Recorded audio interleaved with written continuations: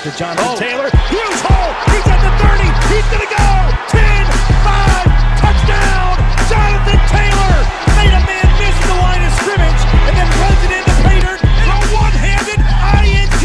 Are you kidding me? Kenny Moore. What a play by Nyheim Hines.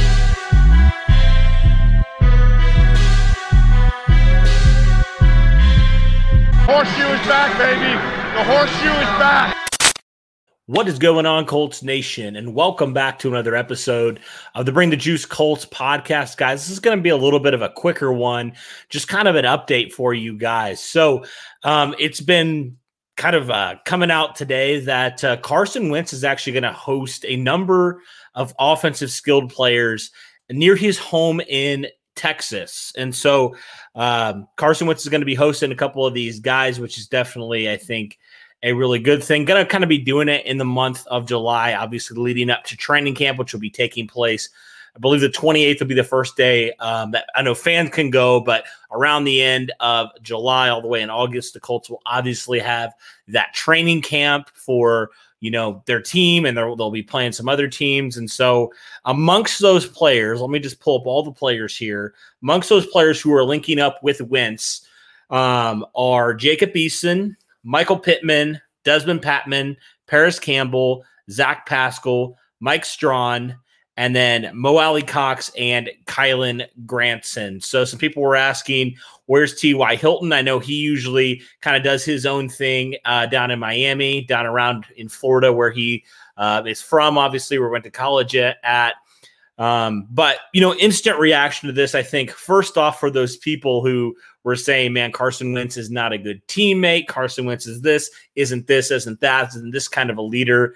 I mean, my goodness, what else do you want from this guy up to this point? He hasn't taken an actual NFL snap with the Indianapolis Colts, and he's doing all the things that a leader of the locker room, a leader of men does. And I think that just will go a long way with a lot of these different guys. And so it's certainly great from that standpoint. It seems like it's something that really is going to serve this team well moving forward, kind of building that chemistry, right? We know how important that is and how long that kind of takes sometimes. I mean, we even saw, throwing it back to last year with Phillip Rivers, with all the things the Colts couldn't do because of COVID protocols. Their offense really struggled early on. It took some time for some of these guys to really get meshing right with each other and really get used to each other on this Colts offense. But the fact that the Colts now, especially all these pass catching targets, are going to be working with Carson Wentz, I think that's just going to go a long way. Some of these guys that really need to have some really good seasons, and some guys you hope will be your long-term solution at wide receiver and tight end.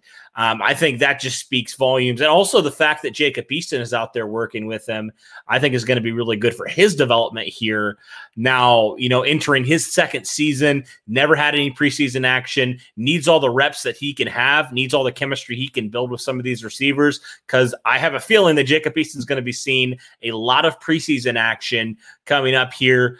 And it's going to be critical, I think, for Wentz and Michael Pittman and Paris Campbell, those three guys, to really find that connection. Because those, besides T.Y. Hilton, those are the other two main guys that you got to think, if they stay healthy, they're going to be big parts of this Colts offense in 2021. And if Paris Campbell can stay relatively healthy this season, hopefully even further on, he earns a contract extension here soon, and the Colts continue to move on with him. But overall impression, I'm really liking what the Colts are doing on offense. I'm really liking the chemistry that they're building together, and all the guys that are being willing to go out there with him, all these young guys that, especially guys like Mike Strawn, other guys like that, Desmond Patman's another name, all these guys kind of vying for potentially the back end of the roster.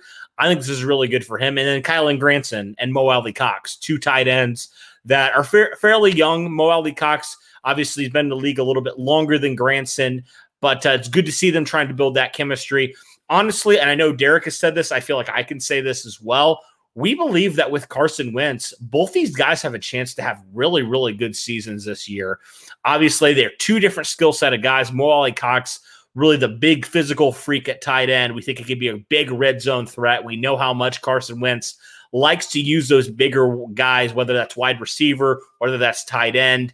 And, just with Granson, kind of what he offers at the tight end position, so much different than what the Colts have had at tight end for the last couple of years. So overall impression, love what this means for the Colts. It's definitely, I think, going to serve them well as training camp comes up, preseason comes up, and then boom, you're into September and you're starting week 1.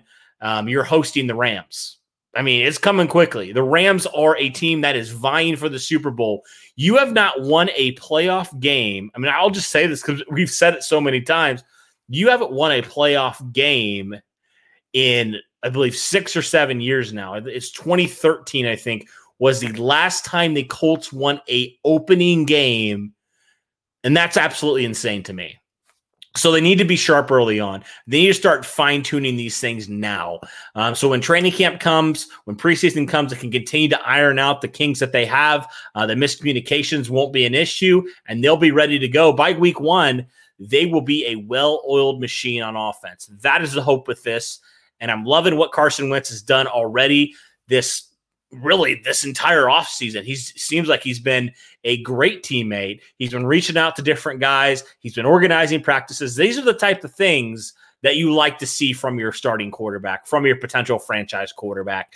So that's kind of, guys, my overall impression of this. Love to see this. Love to see these guys working. Love to see these guys grinded together. Love to see these guys intentionally taking that time to want to build that chemistry together. If they can, man, the sky's the limit. I feel like this offense has so much potential, and they continue to refine and continue to get closer together.